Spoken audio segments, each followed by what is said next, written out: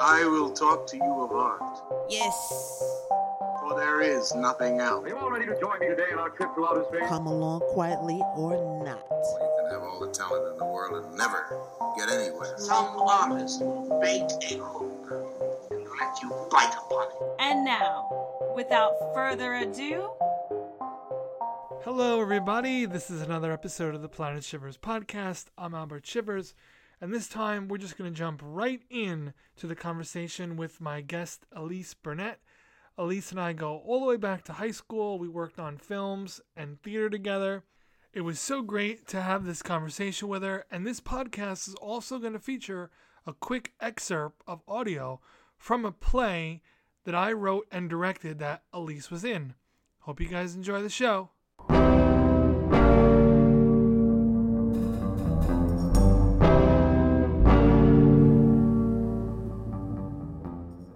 Alright folks, this is another episode of Planet Shivers. I'm Albert Shivers. Isaac Wilson on sound isn't here today, but we miss him. And I'm sitting here with a friend of mine. We go back a very long way, even to high school, but we didn't even know it. Elise Burnett, actress and great friend. Thanks for doing this show. Thanks for being on. Yeah, thanks for having me. So we, without even knowing it, went to high school together. Yeah. Knew all the same people. But never No. Didn't realize until college. I do, though. I swear. I could possibly swear my life on it. I have a memory of you being in a musical theater class, but only for like a half an hour. It was like the first day of that class, and we were all sitting down, and like Mrs. Hoffman was going over what we were going to do, and I think you realized like it wasn't what you thought. And then at the end of class, you left, and I never saw you again. So I figured that you had transferred out. And that was the only time. You had long, curly hair. Okay. Yeah. So, but all the that's same... all true. I don't remember you, but yeah, I got enrolled in that class because I thought it was going to be, I don't know, I thought it was going to be more like music. Right, that's what I figured. And theater. Yeah, and singing. And I ran, who was that guy? The guidance counselor I had. Do you remember your guidance counselor? There was Mr. Miller. That was it. That's okay. Because I was like, Miller or Knisley? Miller. It was Miller. Mm-hmm. I ran to him. Help, get me out of here. Yeah, pretty much. Like this was, and there was another kid in that class who did it. Another boy did the same thing. And I went on to take musical theater 1 and 2, and then retake them. Oh, okay. Yeah, as a senior, I was just like bored. They wouldn't let you leave early. No. If you did like the shows, you couldn't leave and come back. So I would retake theater classes to quote unquote raise my grades. Wow. But really just so I could, I don't know, fuck off until it was time to, do rehearsal shit. But so we did cross paths, but we did for about like a half hour, and I did not. Just a moment in time. Yeah, I was too busy like, get me out of here. Probably. Meanwhile, I was like, yeah, this is great. I'm gonna sing cabaret. So is that your first go? Probably, right? Yes. Through that class? I didn't get into... That's the thing. I have no sense of time. I don't know if I was a sophomore or a junior. Because you graduated in, 2008? Yeah, and I was 2009. Yeah. So, and I didn't get into theater in high school until I was a sophomore. Okay. And yeah, like I said, my memory is horrible from high school. I'll just continuously block more out as the years go. But yeah, I was only in it for 3 years. So, I don't know. But then that sparked a whole can of worms. Yeah. That ended up being college. So yeah. And it was a big culture shock for me. Wallenpaupack reminds me of the high school that doesn't really exist but is on TV. Yes. Yeah. It's like I am on TV now. Like we all have lockers. Like what? A locker? We speak at them.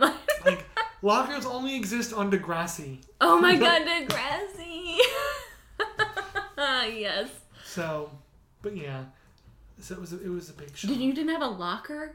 In New York? No, there weren't enough What? for all the kids. That's crazy. And it's So like, they did away with them completely. you just got to carry your backpack? Wow, where that was like contraband in Walpole. Yeah, They were like, yeah. if you're carrying your backpack, you have a gun. Yeah. They were very ahead of their times, I guess. Yeah. And at that point, like, did you know in like from high school going to ESU, did you know you wanted to pursue theater? Yeah. Oh yeah, I wanted to like be Mrs. Hoffman, I think. Okay. Yeah, I had even applied to DeSales where she had gone, which is like, it's in Allentown, and it's like a really like hoity-toity like acting school. And they wanted to defer me for a year. They were like, you should take some community like courses and then go. We'll take you. And I was like, no, I have to go now or I'm never gonna go. Right. So, I had like gotten out of theater, but by accident. In some like hoity-toity art schools, they have communication degrees where you can get a degree in theater and English, and then you can just get a teaching certificate on top of it, and you could teach either, which is what I believe Hoffman had done at DeSales. And I was like, I'm gonna do the same thing. I like writing, I like English, and I love theater. I'll teach it. And so I didn't know that it was different depending on where you went to school. So I was a communications major going into ESU for half my freshman year. So I got out of theater. Oh yeah, and then I quickly recoursed back into theater because I was like, if my parents are making me go to school, I'm at least going to pay for what I want to do. Right. Yeah. See, I started ESU as a history major. Which is why history? I mean, you like history, but it's like... I do. Similar, though, to what you're saying, like, I had to go. Yeah. So I chose what was the least painful. Mm-hmm. Now, I went to, like, a specialty art school from 6th to 8th grade for visual art. Gotcha. And then dropped it completely in high school. I started ESU, history major, and I like history, but I was ensconced in it. I was drowning in history. So I was like, this isn't fun. No. And I wanted to quit. So I remember I cut out of ESU one day. Uh-huh. Drove to my mother's house in Narrowsburg. Oh, wow. And she was the one who said to me, can you change your major? And I was like, I could. She's like, well, how about you just change it? Yeah. Go back to doing art. You like doing art. And I was getting like artsy again in dribs and drabs. Of course. And she said, then if you still hate it, then come back and we'll talk. And I also can contribute it to my own, like, being in, like, 18 and weird and just trying to figure things out. Yeah. You know? So I switched, and then that put me in the Fine Arts Building. Oh. Which put me right in front of a poster asking for submissions to the One Acts. To the One Acts. And there we go. And there you have it. Yeah, since I was a communications major, I was already in the Fine Arts Building. And I was seeing the theater, and I was, like, strangely intimidated by it all. Even though, like, I had worked, like, in high school and, like, did all the classes and, you know, was in shows. And then, like, you get to college, and you're like, oh, what if they don't like me? You know? Right. Stupid. And then, like, you know, since you felt like such a newcomer coming in from a different major into theater, and they're already so, like, strained, like, incestuously tight-knit that you're, like, that whole first, I think, like, semester I laid really low. Gotcha. Like, as soon as I met Steph through my advisor, because I told my advisor, like, I really want to do theater. I don't know what to do. He was like, here, Stephanie French will take you. Right. And she was just like, she kind of threw me, and she was like, here's Rob, and you should do something with the One Acts. And I was just like, I can do Run Crew. And so I did Run Crew the year that you directed 10,000 Cigarettes. Yes. Gotcha. Yeah. I remember moving a bathtub. Lucky I remember 3 of the 4. Yeah, I'm going to say. But I did 10,000 Cigarettes then the next year was the Tennessee Williams year. Yeah. And they I stepped took out me that year. back. They took you back. Well, I directed again. Oh, yeah, you did. I did the Pink Bedroom with Merv and Stephanie Cariffi. I was in those 1X versus Run Crew. Okay. That was the year that I was like, I guess I'll audition. So which one were you in again? This Property is Condemned. Oh, how can I forget that? How could you forget that? How could I? Yeah, there was some director issues. Yeah. Yeah. Nice. All the drama moves to your play. Yeah. Yeah. Huh. Yeah, you did the Pink Bedroom, right? Yeah. Which also, I heard, had some drams. If anybody didn't listen to that one, they should. But I drew out 3 costume ideas and gave them all 3 and said, this one's really risque, but it's really cool. Yeah. And these are ones that aren't as risque. Pick one and just whatever you want to wear. We'll make it happen. And she picked the risque one, and they cornered her like, is Albert making you wear this outfit? I imagine the professors like Right. pulling her aside Yeah. and her like smoke. No. Nobody would cast her Really? in 1X that year, or as far as I know, in regular plays that year, because she, and I might be wrong. I want her to be on. I'm trying Yeah. to coax her on. I the was show. wondering because damn it, I would love to fucking hear Right? that interview. It'll happen. it's it has to happen. time. Yeah. Gotta space people out. Yeah. She had, I believe, just started a job that was very demanding.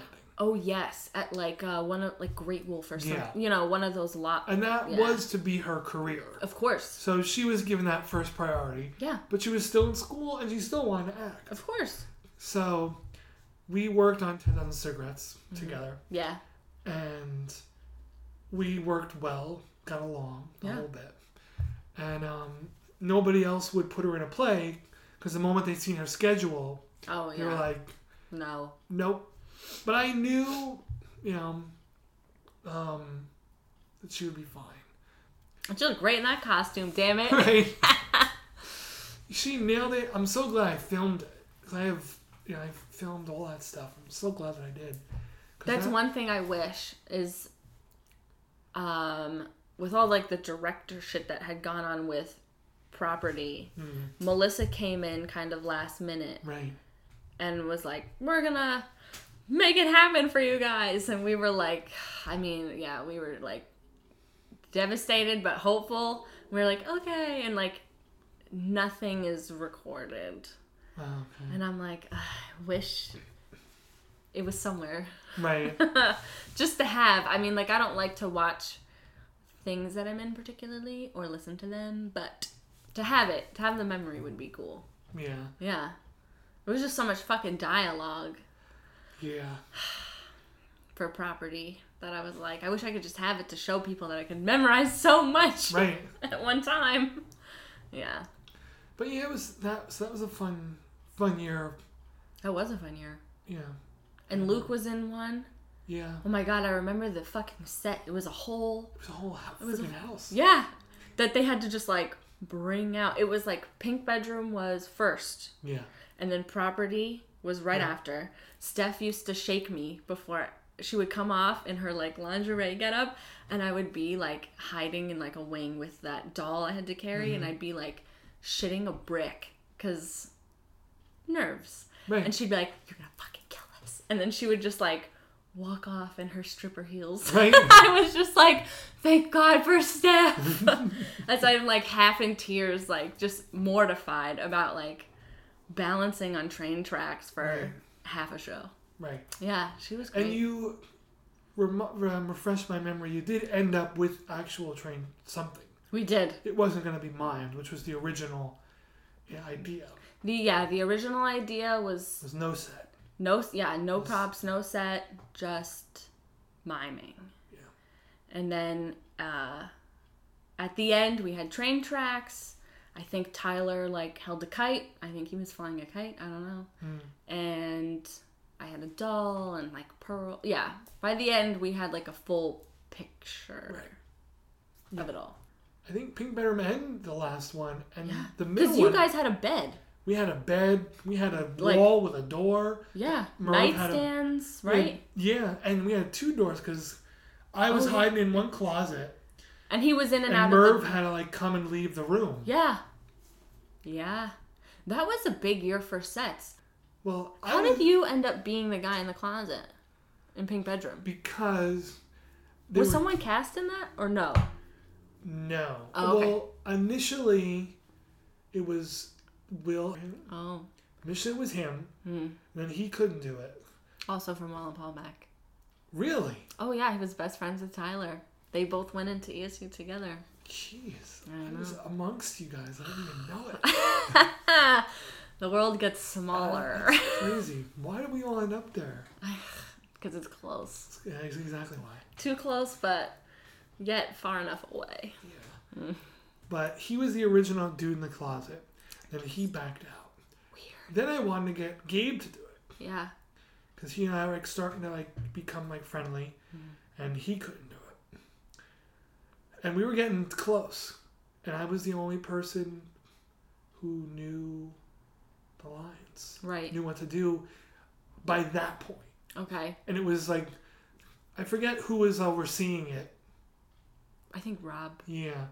And I had gone to him, and I was like, I had 2 dudes drop out, and we're so close Yeah. to this being a show. Like, what? Like, What the fuck? Can I just do it? Yeah. And just, it'll just happen? So that's what he was like, all right, fine. So I just did it. So, I would, if you were to watch, like, the final cut, because I edited together the video, I would sit behind the closet door where there was a crack in the walls. Okay. And film from behind set in the robe, in costume. I would sit there and film. Then when it came time for me to go out, stop filming and stash the camera. Go out, do my thing. And then the way we would leave stage was the same spot I would stash the camera. So I just grab it. Wow. Then the rest of it, I would like film the dress rehearsals. Oh. So that's how I was able to piece it all together. Piece it all, yeah. Yeah. I was wondering that because I was like, if you're not up in the booth with Rob filming it or anything, like, how are you? That's how I was all sneaky. I would put all these cuts in. Yeah. From like different angles just to kind of make it something. Of course. But, Who was your stage manager? Jillian. Oh, okay. Because I was going to say, who did you trust to go up in the booth and, like, I don't know, be with Rob? That was a whole nother debacle. Oh, no. Because I'm sure that, well, Rob ultimately let you do it. But then I was like, how are they cool with you not being up, right? Watching it for light cues or sound or whatever. Right. Yeah. So that play started. And we may have to, like, we're dropping names like crazy. We are. Sorry. We're name dropping. Yeah. We should have changed them all. Originally, Steph was my stage manager. Okay. And I put her as a stage manager. Yeah. Then she says something happened. Where she got a job or commitments changed. Right. And she couldn't be there. She could only be there 2 or 3 days a week out of the 5. Huh. And so I spoke to Rob. And I said, do we get rid of her or can I have a second stage manager? Can I have 2 stage managers? Yeah. And he goes, you can have 2. It's fine. So Stephanie gets the part. Jillian doesn't. I reach out to her. I'm like, look, I need a second stage manager. You want to come do that? Yeah. She was all about it. Cool. We have our first meeting. And sees that there's a second stage manager and gets super offended and quits. Oh, fuck. Right then and there. Literally just like teared up and left. Oh, no. So. See, and like now that we're like older and we've been out of school, it's like, that shouldn't have been a big deal. But like at the time, it's a big fucking deal. Yeah. It's a huge fucking deal. Yeah. Yeah. So she just totally quit and Jillian just got the promotion to being full time. Gotcha. And that's how her and I just became more of like close friends. Yeah. I don't know. It's like so much petty drama shit, but at the same time, like, you do become so much closer to these people in your department. I don't know if they still do them. I hope they do. Hope they're carrying the fucking torch. Right. But and it's just cool. Like, you know, your peers are directing you. They're stage managing you. You're acting. You're building this. Like, it's really... I don't know. To me, it feels more intimate than just the stage shows. Just because it's like you're all relying on each other. Yeah. You know. And so to transition here, I was actually very disappointed with the Tennessee Williams theme when they announced it. You know, I was wondering if you were. Because I was like, how did you find a script that you even liked enough to do? Not to say that Tennessee Williams is not, you know, a fucking genius in his own right. Yeah. But I had my own scripts in the barrel. Of course. Ready. Yeah. And I was like, damn it. Like, now I gotta do something. So I was very disappointed, but I wouldn't let it, like, discourage me from doing it again. Of course. The next year, which was the Valentine's Day theme. It was. And I was just so ready. You were so ready to submit your own shit. So ready. And I was saying like little prayers, like, please, like, just give me the framework to have my own script.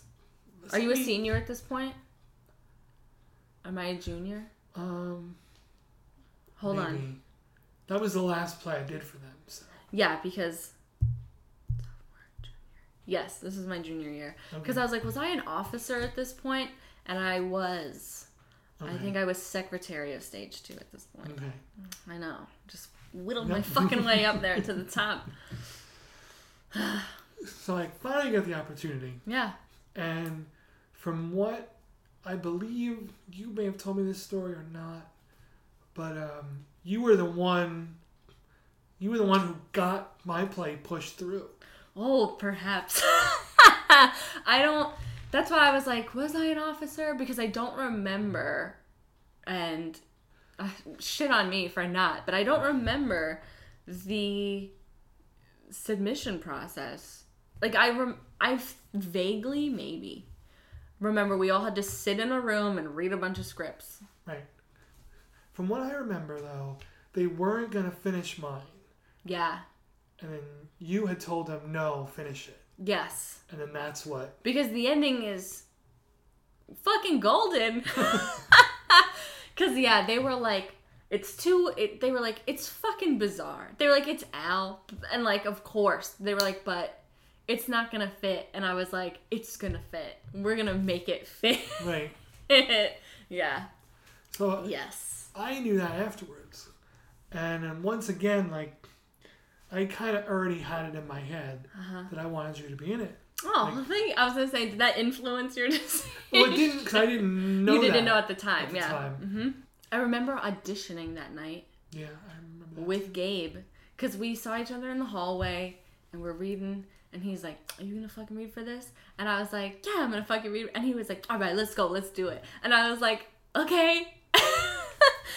And, you know, Gabe and his charm, right. I was like, yeah, sure, like, let's just fucking go, fuck it.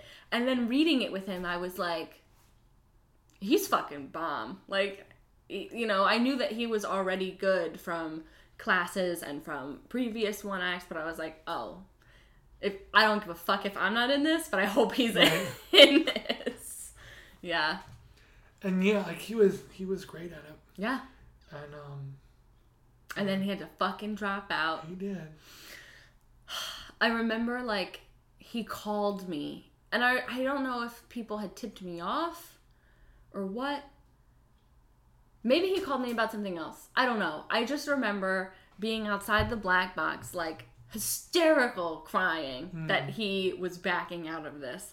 And I was just like, we're fucked. We're fucked. I was just like... It felt that way.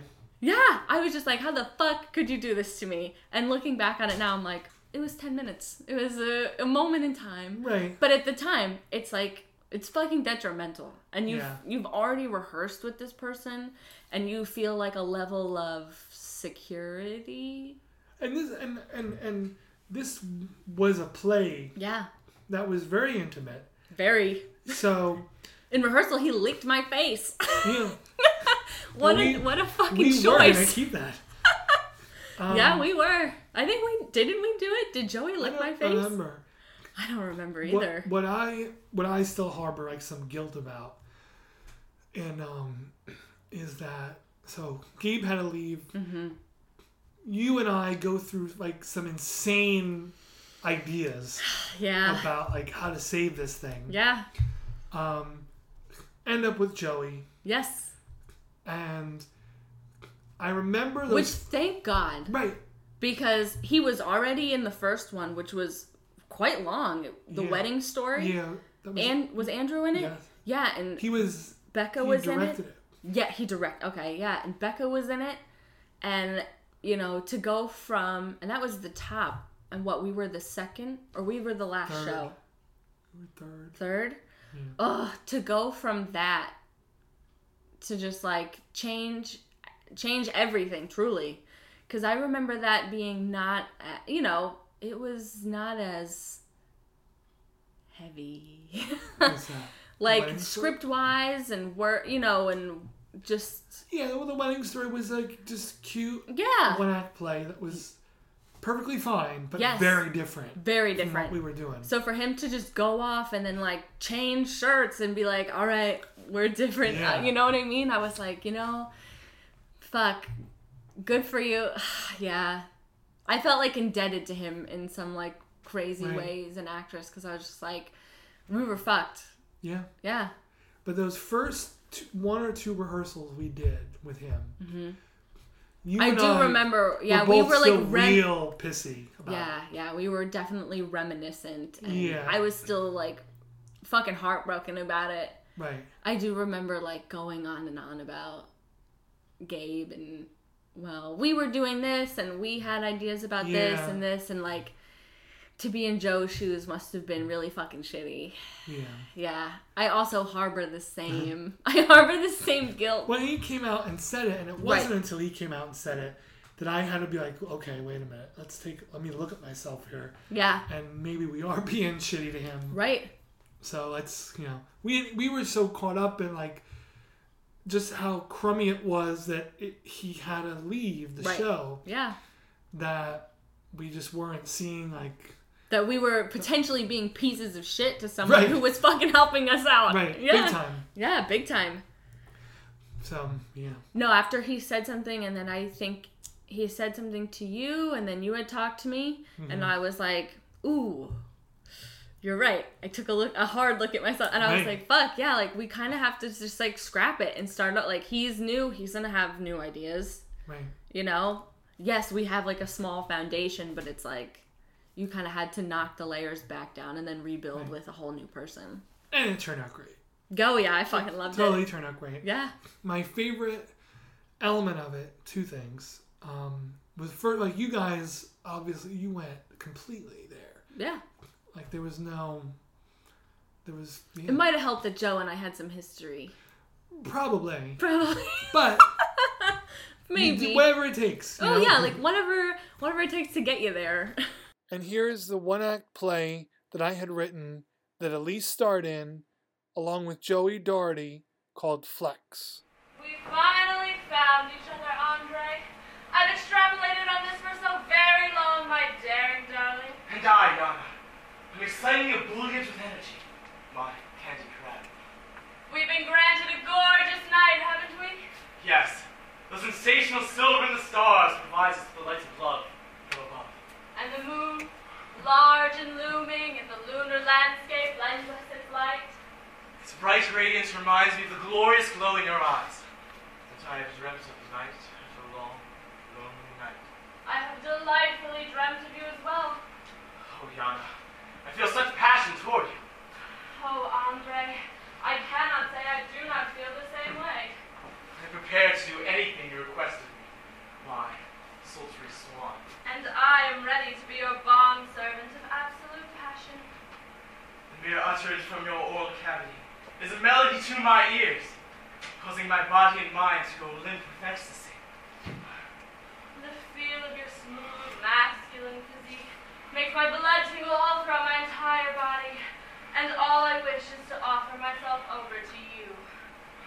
touch your apricot skin. My hands tremble and my thoughts become nonsensical. I know, however, I must preserve my flower, for it is most beautiful only when it is bloomed.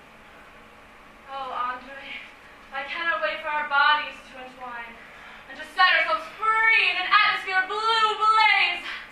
I want to experience your body breathing against mine. Just the thought of embracing your indefectible body makes my heartbeats feel like a tortured captive pleading for his freedom. The notion of locking arms around you transforms my heart into a ticking time bomb awaiting its explosive outbreak. I would go so far for you as to lick the cosmetics off your face and to taste your auburn strands of hair. I would run my hands down your gallant body until my cerebral cortex spins into a voracious vortex. The thought of the soft touch of your gentle hands propels racing lightning bolts through my every nerve. Oh, Andre, let us cast our apprehension to the abounding atmosphere and bring ourselves together in the art of eternally devoted emotion. Yes, let us cast our trepidation to the long-looming landscape and unite in the art of eternally devoted emotion. Come the morning, all our desires will be in the past, but currently I am simply living in the present. We will look back upon our twilight time together with fond eyes, so let us tergiversate no longer. Yes, let us pause on our pontification and prepare for passion.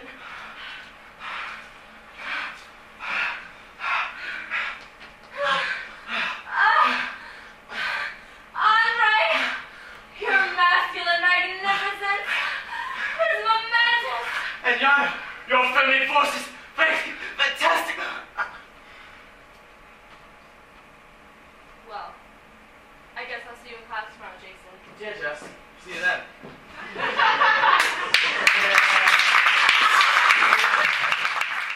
Someone's telling you that you wrote like a porno play. Yep. And I was like, oh God, So- but we're tasteful. So, all right, little tangent. Tangent.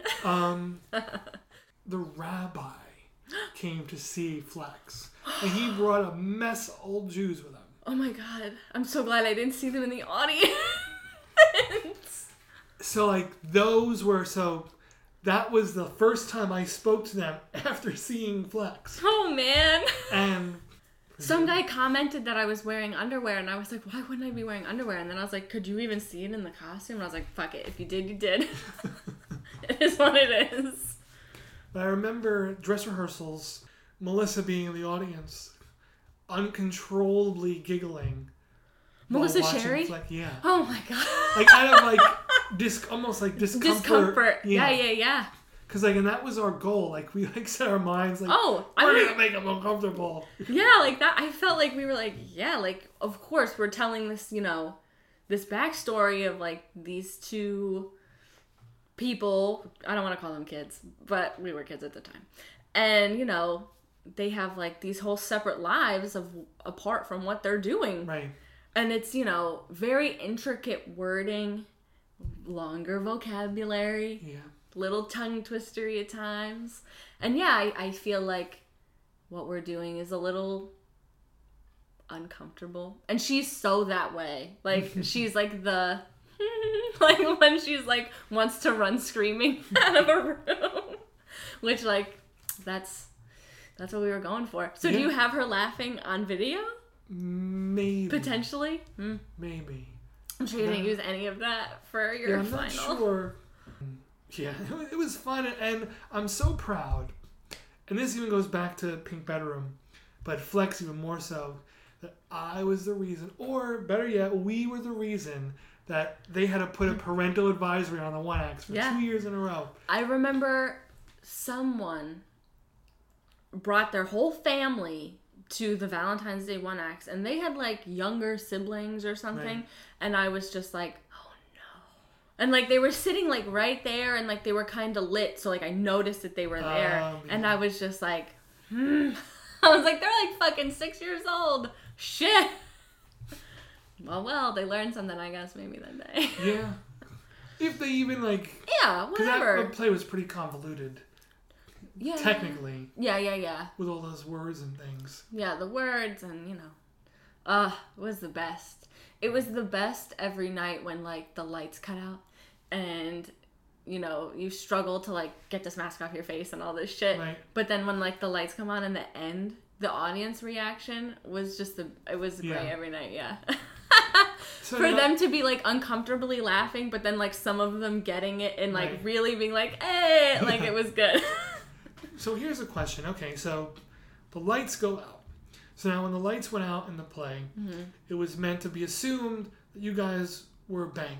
Of as course. The lights went.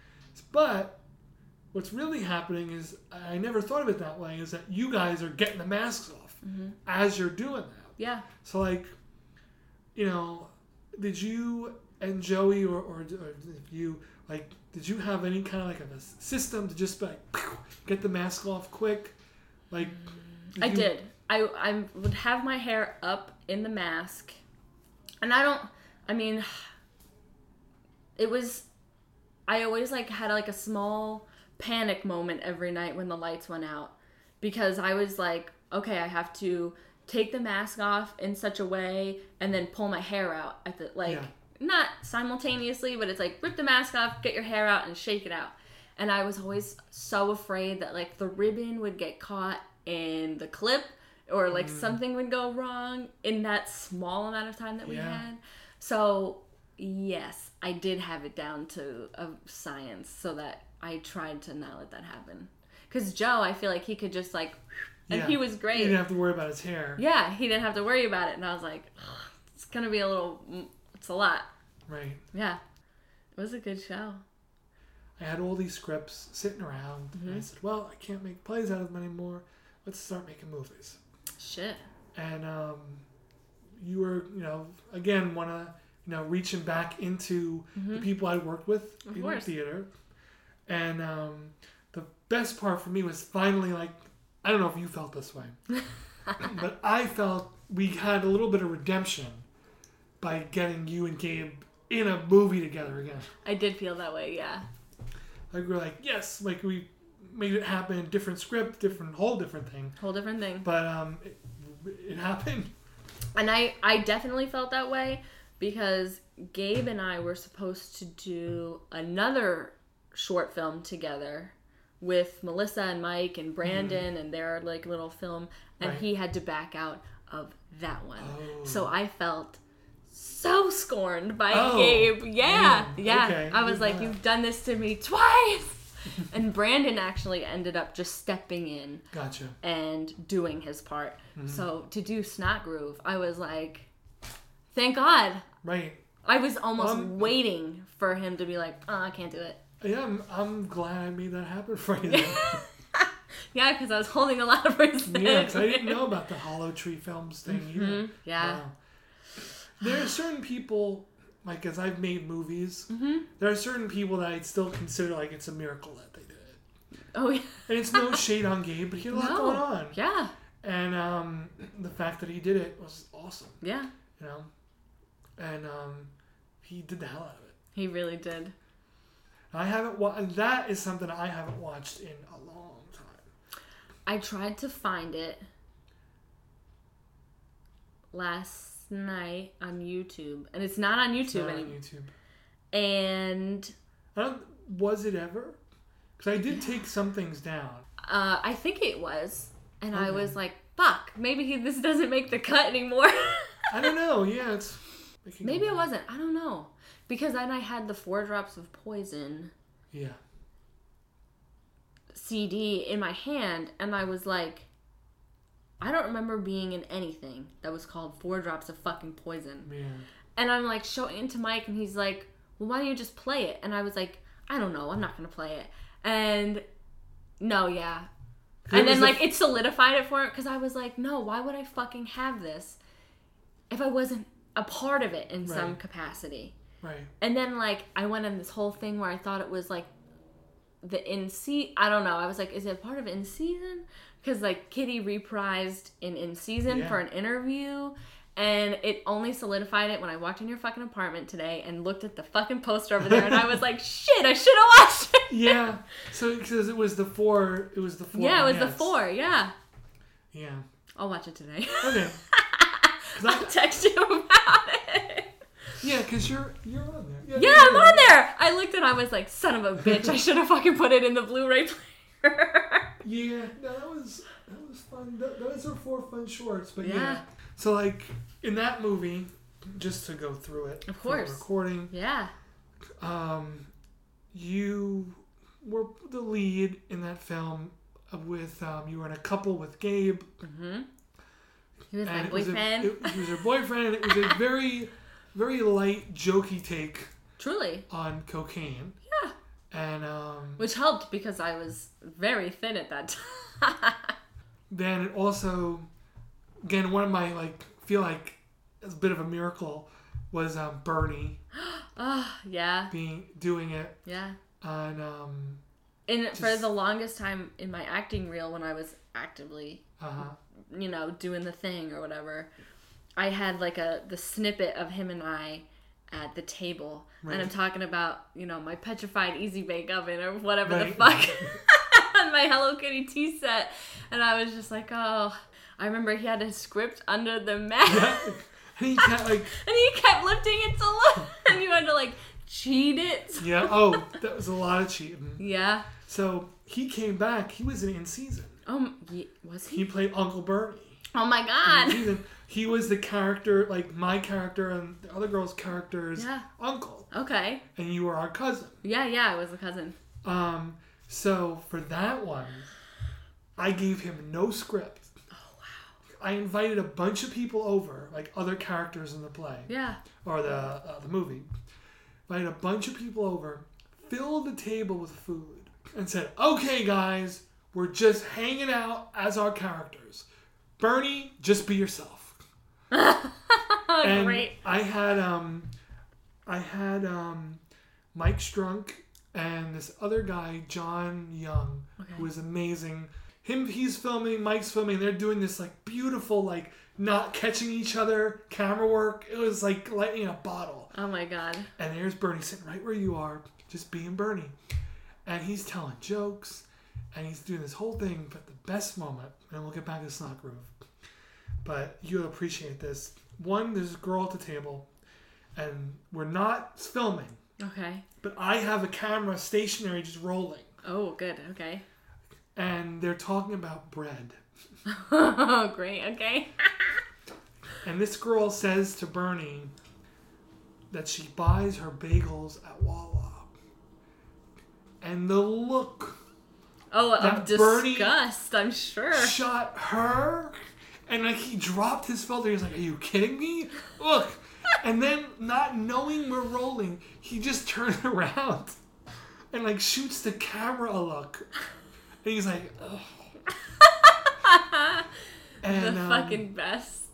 And I'm watching the footage and that has to be in the movie. Yeah. So I took that clip of them talking about bread.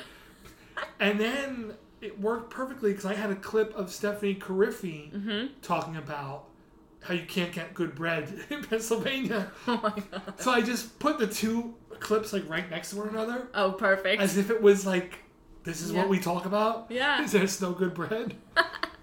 But yeah. I remember the stuff that you put on our face and we sprayed it with water. Oh, And it turned to blood. Yeah, I still have that stuff. Really? Not from them. I bought new you got batches new. for other movies. It's 6 years old. It's Right. not groove. But I used it in I used it in the Blister Sisters, which was part of 4 Drops of Poison. Yes. Yeah, I saw that the Blister Sisters was up. I didn't watch the whole thing. I just was skimming through it. And then when I watched the in-season trailer, I was skimming through it to find Kitty. And then I stopped at Steph's part because I had to fucking watch it. And she talks about her pit bull mixed with, and she's like, should a pit bull not blah, blah. And I was just like, damn, she's a fucking gem. I could just watch her shit all day. And the Blister Sisters was was a lot of it improv? Whole thing was. Yeah. There was a script. So if you were to watch it through, any of the scenes with the two girls sitting there, just talking, chatting, that's mainly scripted. Okay. But it's loose. Like I said, here's a script, but do what you want. Right. But let's keep it. There were certain story points I had to hit. Right. To keep it going. Yeah. But all this stuff in the bar was them. So, like, and I think about it, I took Steph Curry, who I knew was totally cool, can handle it. Yeah. And these two actresses, and I got Mike Strung to bring us to the sleaziest biker bar in this area. Oh my God. That was reminiscent of like 70s and 80s. Right. So Mike and I went there first. Oh, that's good. Got ourselves, scoped it out. And you also want to see if it's conducive for filming and lighting and all of that. Yeah. Right. And also just like to see how bikery it is. Truly. So, and the fact that Mike grew up there was our in. Right. Because no one likes the guy with the camera. No. So that was me. So I knew right away, and having grown up with just a ton of bikers, I knew I was not going to be liked. Right. So I accepted that. But Mike was the hometown boy, and he was going to be our in. So we talked to them about it, and they were cool with it. So then, here we go, bring them in. And they just, everything was shot at that bar, even those outside scenes. Oh, shit. And we were just sitting out, because you have the bar, and it's attached to like cheapo rooms to rent. Ah, gotcha. And we were sitting outside of one of those cheapo rooms, and there was a dude in there who never bothered us. Oh.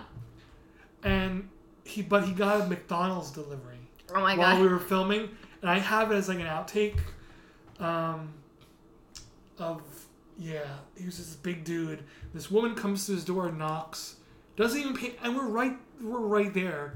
She knocks, and he like comes out, and like we see his face like, and we just this big arm just like grabs the bag of McDonald's and pulls it in the apartment. And he never like bugged us. I don't know. Wow. But we had like people jumping in, like local people were just jumping in. This woman just walked on and just started like telling her story about how like she was a burlesque dancer and like in Hawaii and like made all this money. Jesus fucking Christ. But you look at her and you think like she's just like a Pocono broad. Yeah, yeah. Like, just to be honest. Yeah. But like here she is, like had this whole other life. And how do you live such a life like that, but then you end up in the Poconos? How the fuck do people end up in the Poconos? It's like The Blob. You see the Blob movies? Yeah. That's what it is. It's really is for the people Blob. that have never been there. It's like so alluring or something. Like there's something about it. Yeah, everybody not from here loves it. But if you fucking grew up there, fuck that place. Yeah. But that was that movie, and then I pulled you into In Season, reprising the same role. Yeah. It was brief, but it was a fun bit of. It was just fun for me. Yeah. Like, continuity-wise, I think I even had you in the same outfit. Same shirt, yeah. Same shirt, same overshirt thing. It was like a zip vest. Yeah. Yeah. Very, I love that zip vest because it was so like 2000s. It really was. It like if an outfit could ever be like the year 2000, it would be that. It would be. When I was like heavy like high school emo phase, I had so many of those with like robots on them and they were like purple and whatever. Yeah. When you handed me that, I was like, oh wow. Here I am, 17 again. Yeah. Yeah. So that was fun. And in Season, I feel like the outfit didn't pop in Snot Groove because of the cameras I was using. I was using a more downgraded camera. I was using the DV tapes. Gotcha. For Snot Groove. And by In Season, I had an HD. Of course. Memory card and all that crap. And the shirt, like that hoodie, popped even more. I loved it. And it's just so fitting for her character. Yeah. So then, after that movie, we do another movie together. Last Words. Yes. Which was really great, too. Yeah. You know, and I watched you make yourself cry, which was pretty crazy. I can still do that. Mike hates it. I'm probably sure it's a good tool, a good card to play. It is a good card. I've been playing it too much. He knows like the face that I like put on before, and he's like, "Stop, just stop, please, God." And I'm like, no, let me do it. I'm like, let me buy new couch cushions. I cry. That's funny. Yeah, it's a good tool. So that movie is still on YouTube. It is. Okay, good. Yeah, I watched that one last night. Cool. 3.5-ish minutes of it. Yeah. Yeah. I liked the freedom that you gave me with that one too. Like, I remember going to like Salvation Armies and thrift shops and being and like you giving me like a loose idea of what you wanted, and then me just like trying things on and sending you pictures, and it was just like, sure, great, yeah, that's fine. Yeah. Cool. Yeah, no, that was fun. Was. Yeah, all these, for anybody listening, all these movies except for Snot Grove, I guess, is on YouTube. Yeah. But Snot Grove will be on. I'll probably put it on the new channel where this is going. Right. Because I started a new YouTube channel for the podcast. Oh, and for any like new projects. Because the Shivering Fish Productions page is so swamped in like music and would be impossible to monetize. Right. And I want to be able to monetize a channel. Gotcha. For this. Yeah. So I'm starting to like divert people, Away. not away from, because the movies are all there. I'm not taking them down. Right. But just putting them in a newer, less convoluted platform. Right. Yeah. Right. And there's like if you go on the new channel, there's a link to the movies. So if you were yes, if and someone that's where I went, and I was just like, fuck, Snaku's not here, but truly I had it in my hands the whole time. I didn't want to like completely make it forgotten. Of course. Because most of the movies are all on there, except for In Season, because that one was still kind of... People still are kind of like interested in it every once in a while. I'm interested. Like, when I watched the trailer, I was like, did this ever come out? What happened to this? Oh, yeah, no, it came out. It was in festivals. It won a bunch of shit. Really? Yeah. Yeah, when I watched the trailer last night, I was like... No, I'll give you that, too. Cool. Yeah, give me all this shit, damn it. Yeah. In Season was doing good. The Healer was doing good. And then I went, and then I was done. Yeah. Then you went, like, radio silent. Yeah. But at the same time, I was also, like, across the country. So... Well, I got more, like, into art, like visual art. And I started a movie called Down on Me. I got mixed up with, like, people being real flaky. And there are people being flaky. There are people phoning it in. And I could just... But on the other hand, like, there are people doing amazing jobs. Right. I'm not going to put it out. If I'm going to do a new movie, I want it to be better than the one that came before. Like, I'm growing, you know? Yeah. You want progression. You don't want a fucking plateau or, like, worse. Right. Yeah. So I just shelved it. I was all pissed off and I shelved it. But it was the good people. Like, Brad Reiner was in it. Oh, wow. So the movie was supposed to take place in my mind. And there were all the different sections of my mind were different people. Okay. In control of certain parts of me. You know, Brad was the Hunger Center. So he was a chef. Yeah, which he is. Right. Yeah. He was just about to become a chef. Like, he was just getting into it when we filmed. Oh, my God. So, like, he was a chef and he was awesome. So, like, that was a great scene. There were some other great scenes. There was a girl who played a different incarnation of Alice, who was great. I was bringing all these people back from old movies and having new people, and it just collapsed in on itself. But then I had new ideas. I revisited... I changed the title to Mondo Alberto, which is Albert's World. And put it together exactly the way I want it, but it can't really... Nothing can ever happen with it. Because I used, like, clips from other... Like, there are moments in between scenes where I took VCR static and cut in clips from, like, other things. Like, clips from movies, clips from music videos, my own home movie clips. Oh, shit. Like, from when I was a kid. I have, like, clips of, like, anything that, like, meant something to me in my life. Okay. Like, I have, like, Miss Cleo clips Miss from, like, cable. Cleo, Like, all sorts of, like, off-the-wall weirdness that I arranged in a way that does keep the narrative going. but it's just all these weird, crazy clips, like one after the other, in between the main scenes Oh, fuck. of the movie. That sounds fucking cool. It It just sucks that it's like, there's a lot of copyright in it. Yeah. It's shelved, but. Yeah, so it's just like for like a home screener. Yeah. For like people who want to watch it, they can watch it. But Yeah. It really. It's cool that you were just like, fuck, I'm not going to put this out there. I'm just going to do whatever the fuck I want and make it perfect for me. Yeah. Yeah. But I also, like, it's tough to do two things at once. Mm-hmm. You know, I kind of came to, I'm sorry if I'm doing all the talking. You're the guest. I like that you're doing all the talking. No, it's good. Like, I just sort of came to a point where, like, I love doing the artwork. Mm-hmm. And I love making the movies. But, like, if you're going to make a go, like a serious go of it in any kind of arts, like, you gotta pick one. Yeah. That's kind of like where I'm at now in life. Like when I had moved out to Denver, I did have like all intention of continuing acting. Mm-hmm. Like I had done short things with you and short things with Hollow Tree Films, and right before moving I did a web series with Hollow Tree Films. People were involved, but it was not Hollow Tree Films production. It was like these 4 people.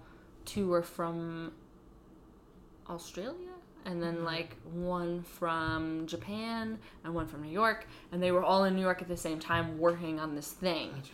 Yeah, and you know, I was like, I'm gonna move out to Denver and I'm gonna continue it out there and I'm gonna be adventurous and young. And then like I got out there and it was like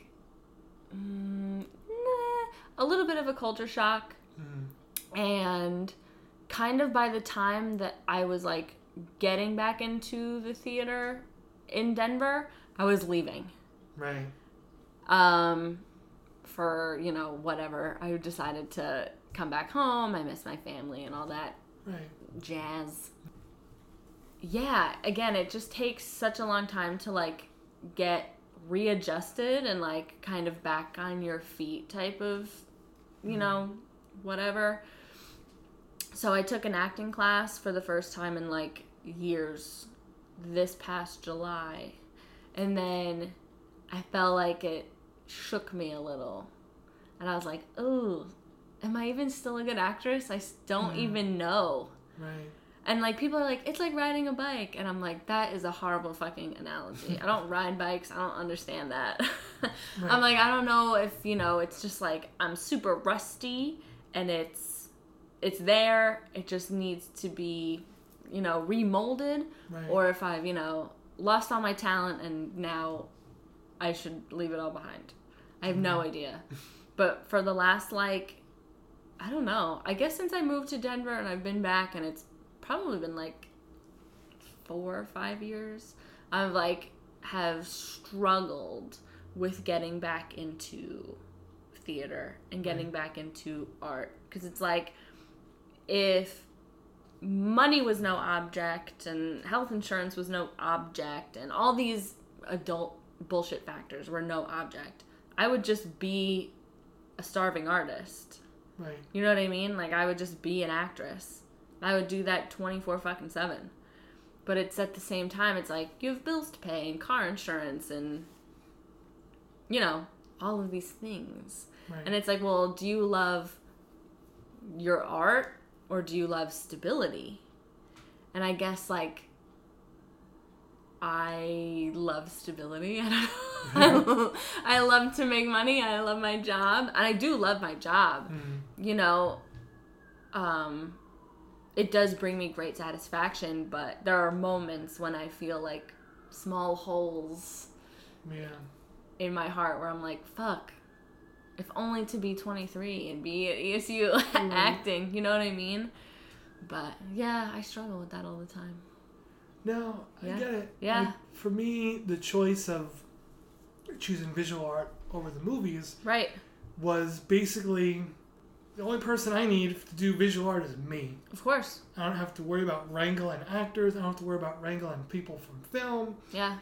And I understand the world a little bit better. I only need me. You know, I don't like have to worry about 15 other people. Of course. Who's going to be on time? Who's going to drop out? Yeah. Who's going to know a line? Who's going to do a good job? Who's going to do a shitty job? You know, and that's like, I got a taste of that in season because I had a few males in mind to play my part. Okay. And they were all like being wishy-washy. And I was like, screw it, I'll do it myself because I know I'll be there. Right. You know? So I didn't want to play the part. Oh, because, okay, yeah. I was going to ask you, like, do you low-key like acting? Or is it just that you just end up in these situations where then you're like, fuck it, I'll do it? Just because it is both. Ooh, it is both? Yeah, it is both. Okay. I enjoy it. Yeah. It's fun. But most of the times I've done it, it's been because I've had to. Gotcha. Yeah, I've always wondered that because I'm like, like he was in the pink bedroom and then like he did like, you know, you always like pop up in like small parts. Yeah. And then like within season, like you were a main character, like you were in it, and I was just like, does he just low key like acting, or is it happenstance? Yeah, no, it was a little bit of both. I did enjoy it, but I wouldn't have done it if I had somebody like I knew was like, okay, they're gonna be reliable. Yeah, solid. Because those like the brother and the sister I needed constantly. Right. You know. Yeah. Now me being in it did change the story. Interesting. Okay. Like, and it was partially me being in it and seeing the story from the inside. Oh. Gave me this perspective like, no, I want them to break up. So, not to ruin it, but the brother and sister break up in the end. I wondered. And he goes on and just normalizes himself. But it's funny to like watch people watch it because it's such a weird ass topic. Yeah. That I treat very normally. Yeah. It's like my character goes off, meets another girl, and has a life.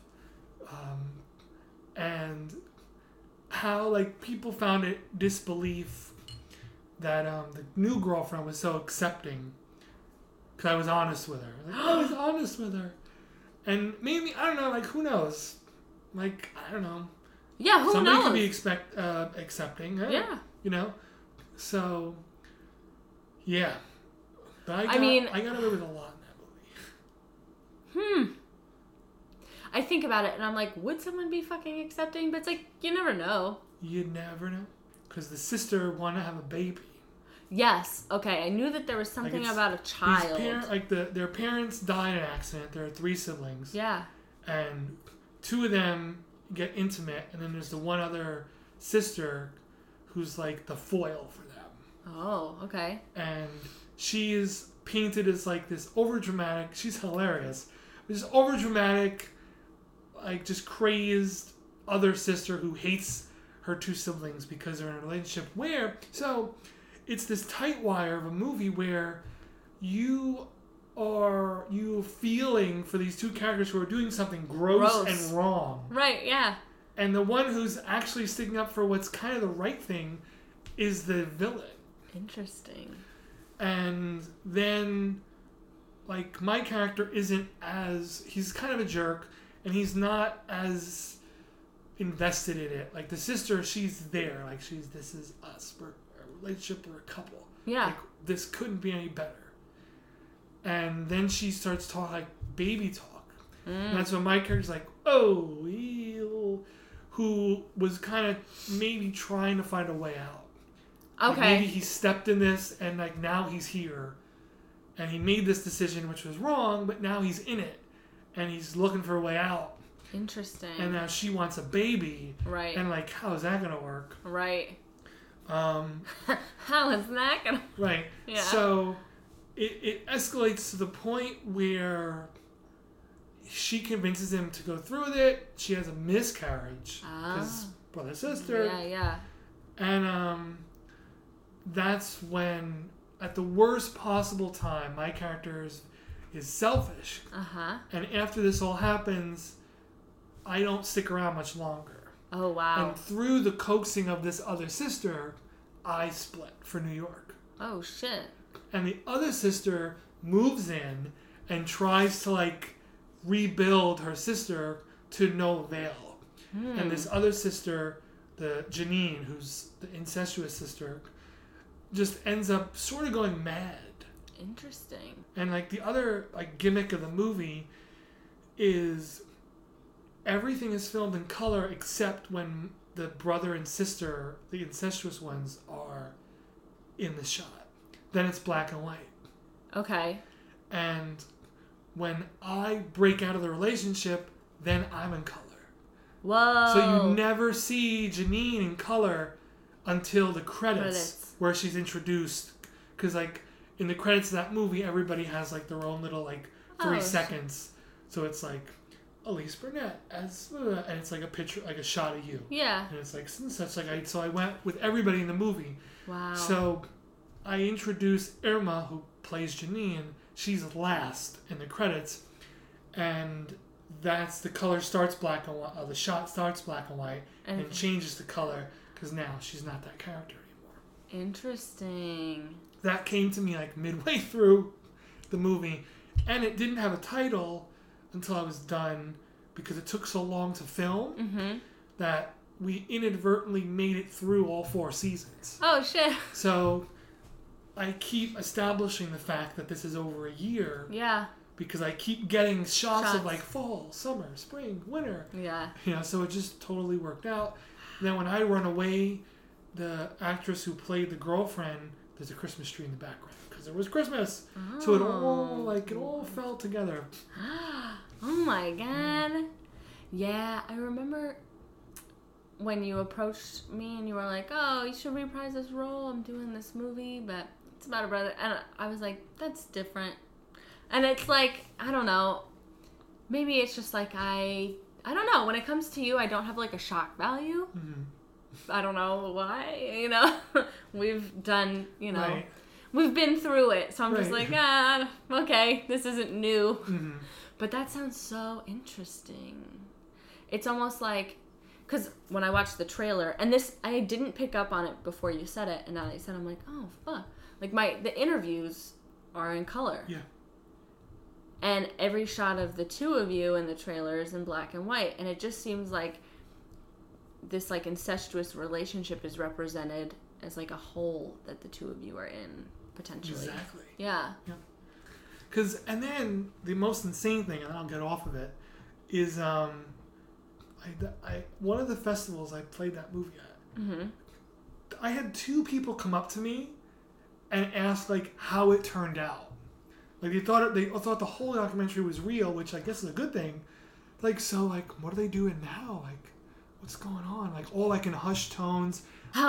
How fucking exciting and also mortifying. It's like mortifying that one, you think that this really happened and you know, I had this relationship, but 2, it's like it's cool that people are sometimes so naive, I guess. Yeah. Like what an added layer of I don't know what to call it. It's crazy though. Damn. That's fucking rad. How long did it play when it was at the cinema? Was it just one, let's say, like 2 a one night? Played 2 nights. Oh, shit. Like a Saturday, Sunday.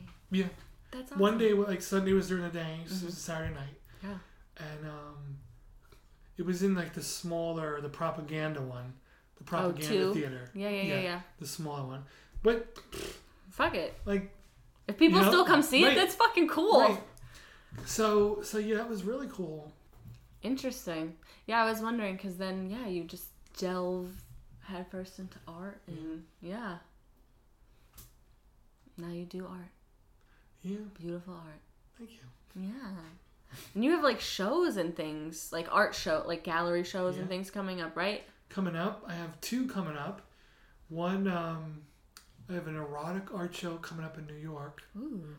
Yeah, you did a portrait for me. Yeah, I'd like to do another one. Yeah. Because I'm not happy with that portrait at all. I hope you still like it. I still but have know it, yeah. Yeah, I know, like, you have another one coming. Oh. Because, like, when I look at, like, portraits I've done now, Uh-huh. and it's like, oh, some people, they deserve another one. Oh, my God. I loved mine. You based it off, like, one of my old headshots, I think. Yeah. Yeah, and it has, like, like, some of it's collage, like, my hair is, like, I don't know, it looks like it's from, like, it looks it's like it could all be... snacks. Yeah, I was going to say, it's like gum and snack. Yeah. It's me. And then like the rest is like marker and pen and yeah, when Mike and I moved a month ago, and when we moved into our new apartment, I got to like unpack a bunch of things that had been packed from when I moved from Denver. Right. Oh, wow. Okay. Oh, yeah, because when I lived with my sister, I was like, I don't have the room. I'm not going to unpack all this shit. And so, like, so many things I got to, like, unpack for the first time in years a month ago. And I found it, and I was like, oh, my God. And he was like, we'll get a frame. This whole thing, I was like, we have to frame everything. So, yeah. Really? So, did I give you the original? No. Or do you have a print? I have a print. Okay. Because then you, like, wrote a little note on the back. Oh, okay. Yeah. Okay. Yeah, you have the original. I do. You may be leaving here with a lot of stuff. Ooh. I fucking love it. I'm gonna come home with all this shit, and Mike's gonna be like, what the fuck? This is a lot of fucking nostalgia at once. Yeah, no, it hits hard, and then, like, it's 2020, and, like, and you start doing the math. Ugh. Yeah. No, I don't do any math. I mean, like, I always joke that I took, like, a 2-year vacation from my life when I moved to Denver and then, like, came back and had to, like, like, well, I was dead for 2 years and came back and got reacquainted with everybody and everything. And, yeah, like, even still. Are you happy to be back on the East Coast-ish? Yeah, it's okay. I mean, like, I don't like New York. I don't think I would ever, like, move there. No. Yeah, I think about moving back to Denver sometimes. And, like, Mike doesn't like Denver. He likes it to visit, but he's like, I couldn't live here. It was a weird adjustment to, like, move out there, and everyone's so nice. And I was like, what the fuck is wrong with all these people? And my coworkers were like, no, it's you. You're mean. Right. I was like, me? And I moved back here with that attitude. Right, and then... And even now, like, 2 weeks ago, I was in a bagel joint in Jersey, like 5 minutes from our house. And I'm just saying, like, oh, how's your day going? Oh, thank you so much, blah, blah, blah. And the lady was like, you are so nice. Like, you're in a great mood. And I was like, and I left thinking, like, fuck. People just aren't nice. No. I think, like, with Denver, I think a lot of it has to do with the fact that everyone's stoned. Well, there's that, but I was there before that all came to be, and everybody was nice. I really feel like there's something to do psychologically with, number one, there's less light pollution. True. And you constantly have the mountains peering down at you. There's this subconscious, like, you feel small. Yes. You know that there's something bigger than you. Oh my God. Ow, my heart. Yeah, no. There's like, when you're driving on the highway in Denver and you see the city on your right and then you see, like, the mountains in front of you, it's so crazy. Like, the city looks just, like, so small compared to these vast mountains. Right. And that was my favorite part. Like, when I lived there, I had a window that faced west. It faced the mountains. And it was just, like you said, you just feel so small. It, like, constantly, like, puts you in check. Yeah. Of, like, where your place is in the world, in the, I don't know, in the universe, I guess, maybe. It was so grounding all the time. And I just, like, chase that feeling in my mind all the time. So when I go back, I take 1,000,000 pictures. They never do it justice, though. No, it doesn't. I didn't take any pictures. I don't know what's better, to take none and just, like, hold the memories, or try to take a lot and savor it. Yeah. So before we wrap up, I want to jump back. To something we were talking about before we started to record. Oh. Just because I think it's funny to out me in such a way. So before we started to talk, you were getting into my love for NASCAR. Mm-hmm. And if you could just see, like, watching this happen on social media and just being very confused. I was confused. Yeah. And I mean, it's even mind-boggling now to, like, sit here in your kitchen and see, like, little NASCAR train. Yeah, little cars and, like, your hat. I'm like, who the fuck is this hat, like, but no, it's funny because I was, like, had it totally hidden Yeah. And we'd just be like on the sly, just looking at cars going circles. Yeah, it's like you used to do I used to see you on Instagram and social media doing art and drawing. Yeah. And then you'd have like a record in the background, or like you'd be listening to music. Right. And then like one day all of the fucking sudden I was like, why is NASCAR on? And then I was like, well, maybe it's just like on the TV. Maybe not. He just draws watching TV. Cool. But then it was like a reoccurring theme. Yeah. Oh no. And then it was like you were posting like more and more about it, and like that you had it like recorded. Oh and, yeah, like, I was numbering them. Yeah. Yeah, and I was like, this is some deep shit. Like you have you have stickers on your laptop of NASCAR. Yeah. It's truly. How did you keep this from everyone for so long?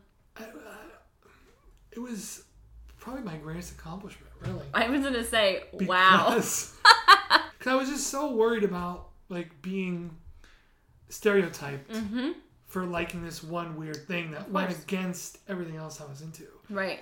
And oh, I mean, so many people. It's like you think NASCAR, you think like redneck hick, like I don't know. And like but for me, like that is fine. But like I didn't want like the stereotype of racism, right? Of course, follow me because I like this sport. That if you were as involved in it as I am, you would realize all it is a stereotype, and it's the fans you gotta watch, not the dudes driving the cars and working on them. Yeah. But I was just so like self-conscious about it, about this thing that I was into since I was 13. Dale Earnhardt crashed his car and died. Oh, see, that was before I was watching. See, and that's like, we all watched that, and then it was like, we stopped watching. I don't know if my parents were like, oh my God, we shouldn't let her watch this, because who knows? Or like what, I don't know if they thought it was traumatizing or... Yeah, that was just, like, I started, that was 2001, and I started watching like early 2003. Gotcha. So I jumped in like after this whole like morning fest had happened. Gotcha. And at that time, like that's time period we're talking about. Yeah. That like NASCAR was everywhere. Yeah.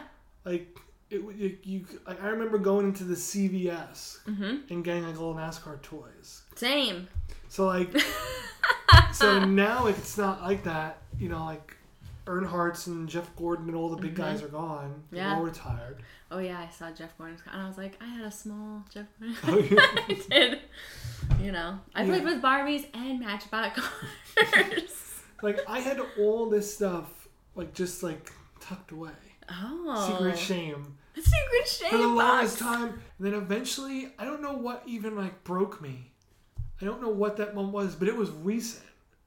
It was recent. Yeah. Like it was within the past like year and a half where I was just like, screw it. A couple of life events happened and that branch that I was using as a kid to grab onto, all of a sudden I need it again.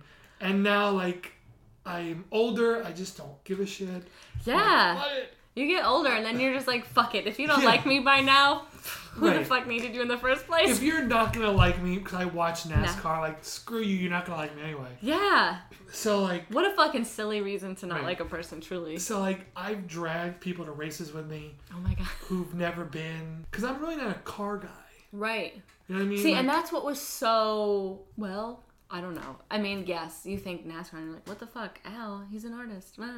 But at the same time, I was like, I never pegged you and you never came off and we never talked about cars. Right. It wasn't like, I'm souping up my blah, blah, blah. Yeah, it was never like that. So I was just like, he doesn't like, it's not like you're like souping up Subarus and shit and you're not hanging out at the fucking Stroud Mall going to these whack parking lot car shows. Oh, yeah, you laugh. Yeah, no, it's perfect. Yeah. Because I see those car shows and I'm like, oh. Yeah. So, oh yeah, God, people that do that, I don't know. But so yeah, it was shocking. Not in a bad way. I was just, that's different. It is. I'm always keeping people guessing. Yeah. You're always keeping us just on our toes. Like, right? Damn. It's good though. It's good. Like I look at it in such a weird way, coming from the artistic mindset, that I just get something totally different out of it. Not to mention the nostalgia and that like cozy like, you know, I'm home. Right. Yeah. No, that makes sense. And I mean, NASCAR is also a sport, and it's like it holds something precious and different for everybody. Right. So, yeah. And it clearly brings you great joy. So it definitely does. I'm so glad that you're just like out and open TV about it. And, You're a yeller at the TV. I love it. My God. And I sit there and I'm just like, it's just the best thing. Like every time, it could be the most boring shit race ever, and to me, it's the greatest thing in the world. Wow. Hey, I mean, you know, my dad does the same thing when he watches football. He will sit there and he stands up and he shouts and he screams, and there are times I'm like, I think he's gonna die watching football one day. But yeah, it just, you know, as long as it's giving you that sense of joy and whatever. Yeah, I'm not selling drugs. No. So, you know, it kept me off the streets as a kid. It keeps me off the streets now. As an adult. Yeah. Which is just as important. Sure, yeah. And at first I was like, is this a joke?